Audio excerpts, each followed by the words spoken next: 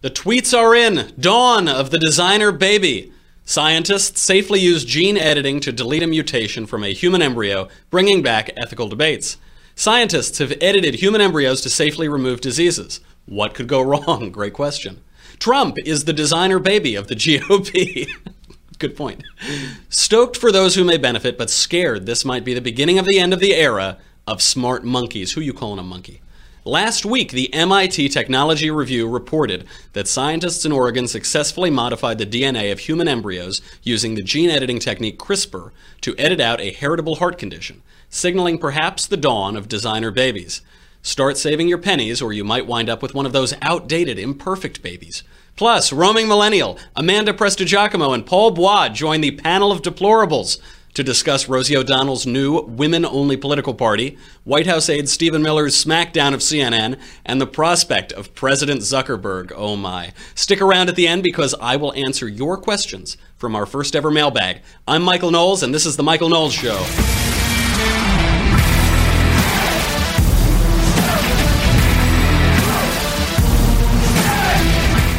Now, this is a major news story that scientists have now successfully edited the human genome and deleted a mutation for a heart disorder, which is called hypertrophic cardiomyopathy. Luckily, we at the Michael Knowles Show, we have so many great live feeds. We have a live feed from the laboratory where this advance occurred. Can we cut to it? Genetics. What can it mean? The ability to perfect the physical and mental characteristics of every unborn child. Of genetic engineering to choose the genes.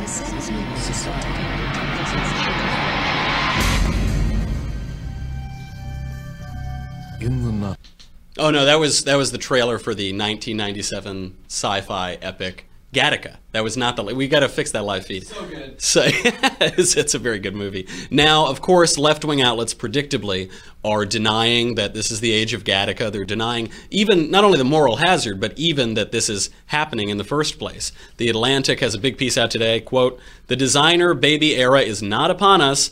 American scientists have now used CRISPR to edit embryos. Doesn't mean we're entering into Ga-ttaca dystopia." Steven Pinker out of Harvard has been denying that this is happening for a decade now. He wrote 10 years ago, 15 years ago, I think, "The prospect of designer babies is very much in doubt. We can deal with the ethical conundrums if and when they arise, but thinkers should acknowledge the frailty of technological predictions and base policy recommendations on likelihoods rather than fantasies." But not all of the experts agree. Not even all of the experts on the left agree. There is a left-wing, pro-abortion genetic study center. It's called the Center for Genetics and Society.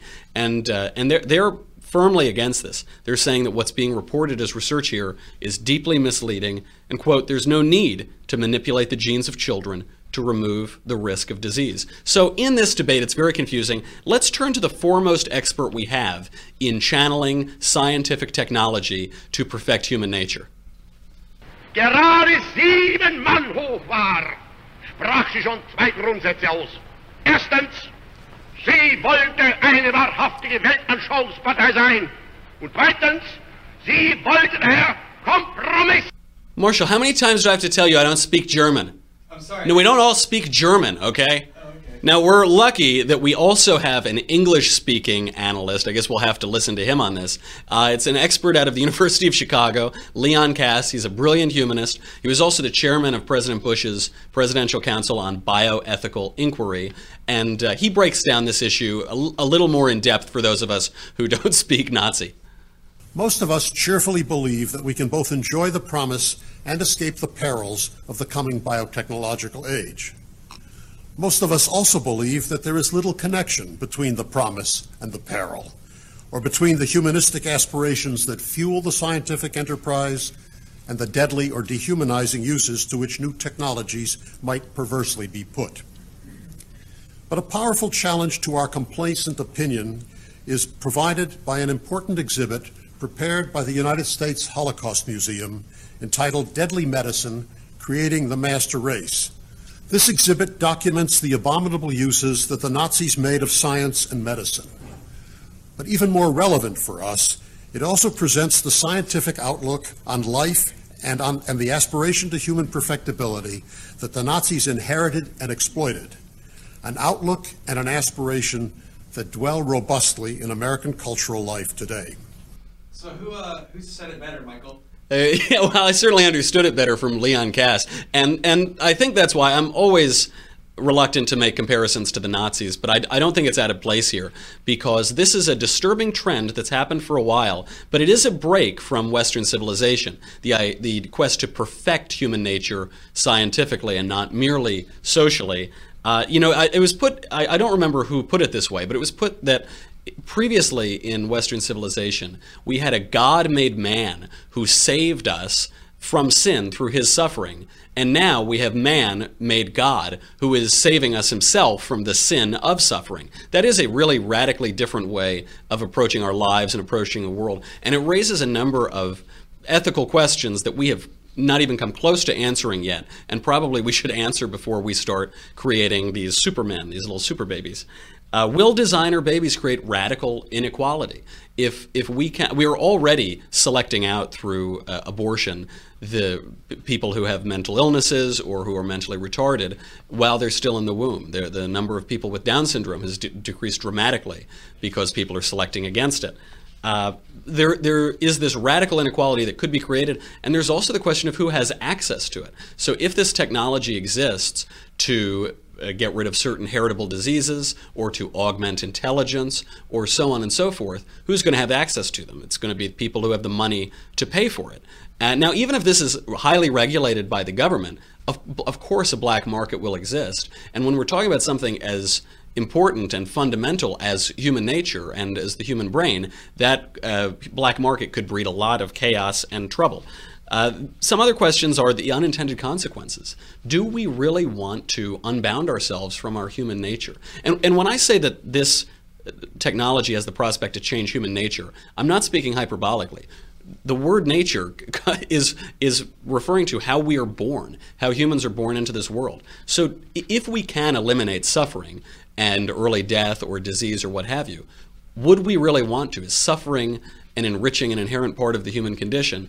And if we say, well, we'll just get rid of the really bad diseases, how do we determine what these really bad diseases are? This heritable heart condition that affects athletes that we've selected against or edited out using this technology, is that the threshold, or certain other diseases? I sneeze a lot. Will that someday be edited out? I joke a little bit, but it's really hard to draw that line. And also, does this affect the commoditization of life? You know, we've seen that life, can have a money value in the modern world, and life that's more costly to create will have a higher price tag on it. Do we want to further degrade life in the material world?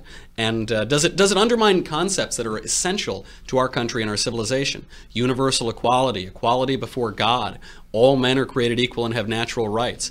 Will we create men intentionally who are decidedly unequal, who have huge variability in IQ or resistance to disease or so on and so forth? And there's a generational ethical question, which is you're not only affecting the genome for one person, you're affecting it all the way down the line. If you're taking out heritable diseases, then his children will not inherit them, and his children and so forth. And who gets to make that call? You know who I think gets to make that call? Our panel of deplorables. We bring on roaming millennial, you know her from the YouTubes, with the Daily Wire's very own Amanda Prestigiacomo, and for some reason, Paul Bois, the voice of the Lord himself.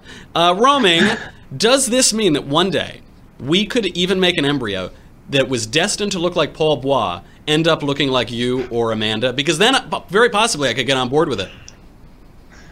Yeah, this is an issue where honestly I'm torn. I mean, obviously when we start talking about steps to perfect the human race, I mean, yeah, that is, Nazi whispers kind of start going off at the back of your head. But that was Paul's nickname in high school, by the way, was the Nazi whisperer. But I'm sorry to interrupt. Go ahead. That's a good one. But I mean, yeah, at the same time, people are saying like, hey, look, we have the chance of eradicating a lot of these more serious diseases. And, as someone who hopes to be a mother someday, I'm trying to put myself in that position, or like if I'm about to have a kid and, this is a possibility, I can ensure that they are going to be healthy growing up. It's a really, honestly, it's a hard decision to make. And I think it's something that, we as a public should have more input on, right? I don't think we should just let this happen and kind of on the sidelines. Let it happen by accident. Looking into it. I think this, right, exactly. I think we do need to be having this conversation as a culture, because like you said, there's a ton of implications that we've never had to deal with before. And you bring up a great point. I think everybody wants it for their child. I want it for little Michael Jr. for sure. I just don't want it for anyone else's child. And this raises this moral hazard. So, Paul, to you, moral hazard, schmoral hazard. Why shouldn't we just make our kids pretty and smart and wonderful? I mean, well, we can go on all day about what kind of world this opens up. I think the movie Ga-ttaca really successfully explored the kind of caste system that would develop with genetically enhanced human beings.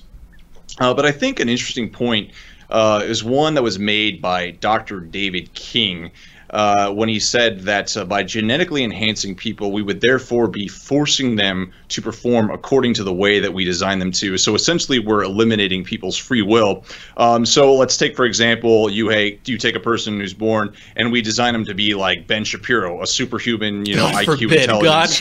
God help us. Yeah. That's the name of my show. And let's just say this Ben Shapiro clone, he just decides one day he wants to sit all day on his butt and watch Brady Bunch. Who's to say that a government or an agency can't force him to live according to the way that he was designed to do so? So that's an interesting point. I think we just got a window into Paul's Saturday afternoons, just sitting on that couch watching the Brady Bunch. Sounds good to me. Amanda, the secular left is always harping on inequality. They imagine inequalities, they create new inequalities, but they seem to be embracing this, at least a good percentage of them. Isn't there a disconnect here? Yeah, and you see the same thing in abortion, as you were talking about earlier. It's the same thing where they're eliminating Down syndrome babies. Like, they talk about all this inequality, income inequality, that's what they're fixated on. When it comes to things like this, we are literally eliminating Down syndrome children through abortion. And again, this would be the same thing, where you would eliminate whatever quality or whatever. I mean, I know they're talking about genetic diseases right now, but where does this end? Well, it's all in the name of compassion, isn't it? Just like the compassion to let little children die. As always, same with abortion, compassion for the mother, but no compassion for the child. And again, like Paul said, no free will as well. That's a great point. Roaming, Leon compared this to the Holocaust, compared it to Nazi eugenics. Is that outrageous? Were the Nazi eugenics a bastardization of science, or is it the logical conclusion of this sort of scientific inquiry? Well, I mean, if we take the assumption that there are groups that we are, as a society, prejudiced against, I don't know, let's say gingers, because that's a pretty inoffensive way to go. Whoa. It's not crazy to think that when we... We're going to have to bleep this out. Richard Spencer back here again with all her racist claptrap. I'm sorry. Go ahead, Roaming. But, it's not crazy to think that when we do have the ability to select which genes and which traits we want to pass on to our children, that these traits that we find less desirable will be eliminated from the gene pool. And, if you're... Yep. If you're someone who is... I don't know, let's say, again, let's go with gingers. That's safer, like gingers, right? I mean, I don't think it's crazy to make that leap and say, like, hey, yeah, maybe this is something we should be concerned about. Do we want to give people the power to, kind of take these genes out of our society, out of humans, based on, I don't know. The answer is, of course, yes. We're probably going to get blocked on YouTube for all of this anti-ginger talk, but proceed. Right. To me, it's a lot of control to be giving to people, to scientists. Absolutely. And Paul, you're the more Catholic than the Pope. Would you say that people here are looking now towards science for their salvation? Questions that they might have prayed for or accepted suffering with acceptance and patience, they're now looking for science to fix. Is there something wrong with this? Is it going on? What do we do about it? Oh, absolutely, Michael. There's tons of things wrong with here. So, I mean, what you have here is really, it's a multi-pronged situation with different theological implications. Like, one is a conscionable good, which is the healing of certain diseases, while the other is a violation of natural law, and that's the enhancement of humans beyond their natural state. And so the church makes a clear distinction between genetic enhancement and genetic therapy. Genetic therapy essentially restores nature. I mean, as long as it restores the dignity upon a person, and genetic enhancement imposes upon them something that wasn't there already naturally. You make them super smart or you make them super athletic, and that is very clearly defined as morally defunct and to be avoided. An important distinction from Cardinal Bois. We have to move on. The DCCC, the Democratic Congressional Campaign Committee, has signaled that there will be no litmus test for candidates. Just speaking of eugenics, they are suggesting that they'll allow pro-life Democrats to run and still fund them. Rosie O'Donnell is very upset about this. She is threatening to form her own all-women political party if the Democrats don't kick out all of the pro-lifers from their party. For reaction, we go to President Trump. Well, Rosie O'Donnell's disgusting. I mean, both inside and out. You take a look at her, she's a slob. She talks like a truck driver. Rosie attacked me personally because I was very happy when her talk show failed. The other thing that failed, and this was a real monster, and everybody was suing her. Maybe her party will fail too. Amanda, it seems fair to say that Rosie O'Donnell will never need an abortion. Why does she care about this so much? Yeah, first of all, I'm glad that she's speaking up and coming to the forefront of the Democratic Party as much as we can get her out there. I'm cool with it. She makes Lena Dunham look sufferable, so I'm okay with Rosie being as loud as she can. She's always loud, so it's a given. That's true. Well, it's just so funny though, because this is the Democratic Party. This is what they're up against right now. They're trying to move to the center because they know they keep getting their butt kicked and they want to win those voters that Trump won, that white working class. And they're not being allowed to because of crazies like Rosie who have taken over their party and pull them to the left. I mean, they're just saying we're going to be open to the idea of someone who's not pro-Sacrament abortion, and they're losing their minds. She wants to start a whole new party of just women. By the way, women are not monolithic. They're not all pro-abortion. So, I mean, I think it's 40% of women aren't for abortion. That's right. Almost half of women are pro-life. They don't support abortion. And the numbers get even more interesting when you break it down by second trimester, late abortion, what have you. Oh, exactly. Pauls, is Amanda right? Is the DCCC signaling that it should back away from the sacramental view of abortion? It might not play in Peoria? Yeah, I think they realize that it's been hazardous to them in the long run. I mean, this is a litmus test that was actually imposed upon by the Clintons. The last major pro-life Democratic figure was Governor Robert Casey, who was disinvited to speak at the DNC in 1992 because of his pro-life views. And I think that after the election of Trump and the fall of the Rust Belt and the Midwestern states sort of going into the Republican Party, I think they see a serious problem on their hands. And there are a lot of pro-life people that I know personally and out there voicing themselves who identify politically with the Democratic Party, but they just are very, very uncomfortable with their pro-abortion views. So I think it's starting to hit them. It also seems like a bad strategy to keep killing the next generation of your political activists. That can't last for very long. Roaming. That's why they need open borders. Yeah, that is why they need open borders. Exactly. Yes. Yeah. Roaming, if Rosie starts an all-women political party, will you be its nominee for president? And if so, what will be your first acts in office?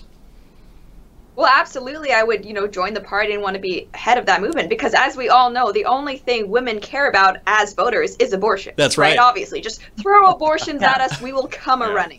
No, but seriously, I've never understood these left-wing feminists who try to make abortion something that all women should care about all the time. Even if so I'm personally pro-life, but I know a lot of my friends who are pro-choice. And even for them, they understand that, hey, I may or may not have an abortion throughout my lifetime. And hopefully, Lord willing, it's never going to happen. But you know what I do every day? I do go to work every day. I do pay taxes every day. I do live in a society that is influenced by immigration every day. Maybe those are more important to me. And when it comes to abortion, I've actually been shamed as a woman for actually saying that, I'm pro-life, but I don't know if it's necessarily something I would, withdraw support from for a candidate if they came out in a different position. I've been shamed by pro-life women for not caring, pro-choice women for not caring enough about this topic. I shame you too. For shame, Roaming, for shame. Right. But I mean, shouldn't the point of abortions be, even if you're for them to, have as little of them as possible? So Rosie O'Donnell just seems one of those people who, I don't know, the sort of shout your abortion type of feminist who's trying to, glorify it, makes everyone wants one, just abortions, on the street corner, and I just don't get it. Lena Dunham said she's sorry she hasn't had an abortion because she can't be a good ally for the pro-choice movement. And there is this conflation too of abortion with women's health. So all of women's health is abortion. I think someone else said it, but when you call up your grandmother and you say, "Hey grandma, how you doing?" So, well, my hip hurts and I don't walk as well, but at least I still have my right to have an abortion. At least I still have that.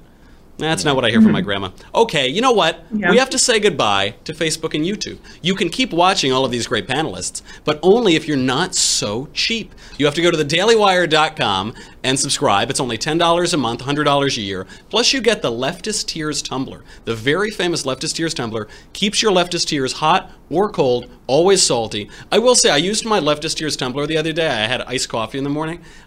No joke, I brought it in at 7 a.m. or something like that. By the time I left at 6 p.m. in a hot office, it still had 2 ice cubes in it. It is a really good tumbler, perfect for such a precious commodity as Leftist Tears. Go there right now, dailywire.com. We'll see you to talk about the news and the mailbag.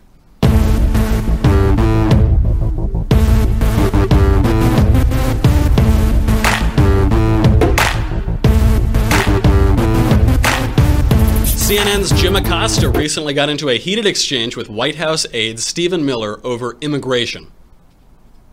The Statue of Liberty says, "Give me your tired, your poor, your huddled masses, yearning to breathe free." Doesn't say anything about speaking English or being able to be a computer programmer. Aren't you trying to change what it means to be an immigrant coming into this country if you're telling them you have to speak English?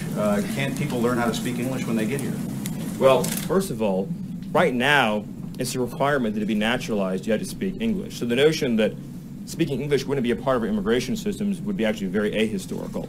Secondly, I don't want to get off into a whole thing about history here, but the Statue of Liberty is a symbol of liberty enlightening the world. It's a symbol of American liberty lighting the world. The poem that you're referring to that was added later is not actually part of the original Statue of Liberty. They're But not do you always believe, going to be highly skilled. They're not always going to be... Jim, I appreciate your speech. Jim, I appreciate your speech, so let's talk about this. Jim, let's talk about this. In 1970, when we let in 300,000 people a year, was that violating or not violating the Statue of Liberty law of the land? In the 1990s, when it was 500,000 a year, was it violating or not violating the Statue of Liberty law of the land? Brutal. It goes on like that for about 7 minutes. I actually couldn't cut it anymore. Paul, I'm not familiar with international law, but did Stephen Miller technically commit a war crime in his smackdown of CNN? Oh, lock him up, Michael. Lock him up. Lock him up. Lock him up. He triggered me. My safe space was violated, by the very idea that a government can put up standards as to who they can let in and let out of their borders is just extremely offensive. I mean, call UN, call the courts. Yeah, absolutely. Lock 'em. Roaming, this issue, illegal immigration has been a major issue for the last 10, 15 years, and they've even accused those who want to limit illegal immigration of bigotry. But the issue of limiting legal immigration hasn't really been discussed very much since maybe the 90s, maybe the early 90s.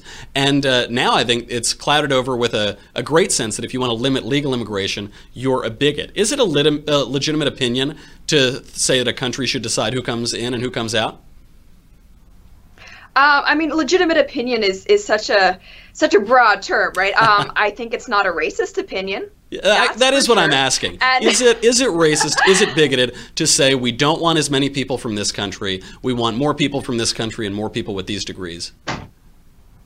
Absolutely not. And actually, I'm an immigrant myself. I went to the U.S. as an international student for college. After that, student visa. After that, I got my OPT visa. Then I did the long, arduous, and expensive process of applying for a green card. I've been through the system. And so, what really bothers me is when people try to make it seem like caring about immigration and wanting more skilled immigrants is somehow like racist or anti-immigrant. It is neither of those things. And I think, immigrants who actually want the best for the United States and want to be, economic benefits to the United States, they should understand that, hey, this is a country where, welfare is already high. The number of unskilled laborers is already perhaps higher than the number of jobs for them. So, you know, do we want to bring in more people who are going to compete with the most economically vulnerable people in the society? And, you know, the answer is no. And what's so funny is that the people who are against any sort of skills or means testing for immigration, what they're actually in favor for is bringing in people who are going to, again, compete with people who are the most vulnerable in American society. So, you know, if you actually care about the American poor, this is a great policy. That's you right. want skills testing. If it were all roaming millennials coming across that Mexican border, I think we would all be Democrats. Is that fair to say? I think that's fair to say. Amanda, a CNN reporter says that the poem that he references is at the Statue of Liberty, but CNN is fake news. So is it possible that there's no poem at all? That's probably actually right, but I was unaware that poetry was U.S. law. So whenever that, yes. So whenever that happened, like I wish I knew that during the Obama years. I can write some poetry. But it's unbelievable. First of all, Miller for president, Stephen Miller for president. He's tremendous. He's my favorite guy in that administration. Oh. Just so smart, annihilated Acosta. And this brings up one other point that's kind of not that relevant, but there should not be cameras in these press briefings because this is what happens. This is just more confirmation that we should get those cameras out. The grandstanding, showboating, absolutely. It's ridiculous. But as opposed to, just with regard to policy, this is actually really good policy. And this has to do with green cards. So all like the agricultural stuff they're talking about is like a different. It's not even with this policy, so I don't even know if he understands what he's talking about. And when it comes to speaking English, it's on a point system. So if you don't speak English, you can still get in. You just don't get that point. So he's just wrong on so many levels. He must have gotten lost in that beautiful, beautiful poetry. Sorry, go ahead. Is he even pretending to be a reporter and objective at all at this point? Because you're literally an open border advocate at this point, right? You're arguing that they shouldn't need to speak English. Like, what? How is that journalism? How is that reporting? You know, it's funny. I spent an afternoon one time with Jim Acosta. He came up to Yale because he was covering a campaign that we were running there. And he wasn't like this. He was actually just kind of a TV newsman. He didn't seem to care at all about politics. I would say a little bit like that Will Ferrell version of an anchorman in that movie. And now he's the biggest political activist in the world. Who knows what Trump derangement syndrome must be. He got a taste of fame. That's right. Speaking of the presidential politics and endless immigration, Mark Zuckerberg, the CEO of Facebook, has hired Joel Benenson, a Democratic pollster and the chief strategist for Hillary 2016, to fuel rumors that the Zuck will run for president. Roaming, if Mark Zuckerberg is so smart, why would he hire the strategist of the worst campaign ever?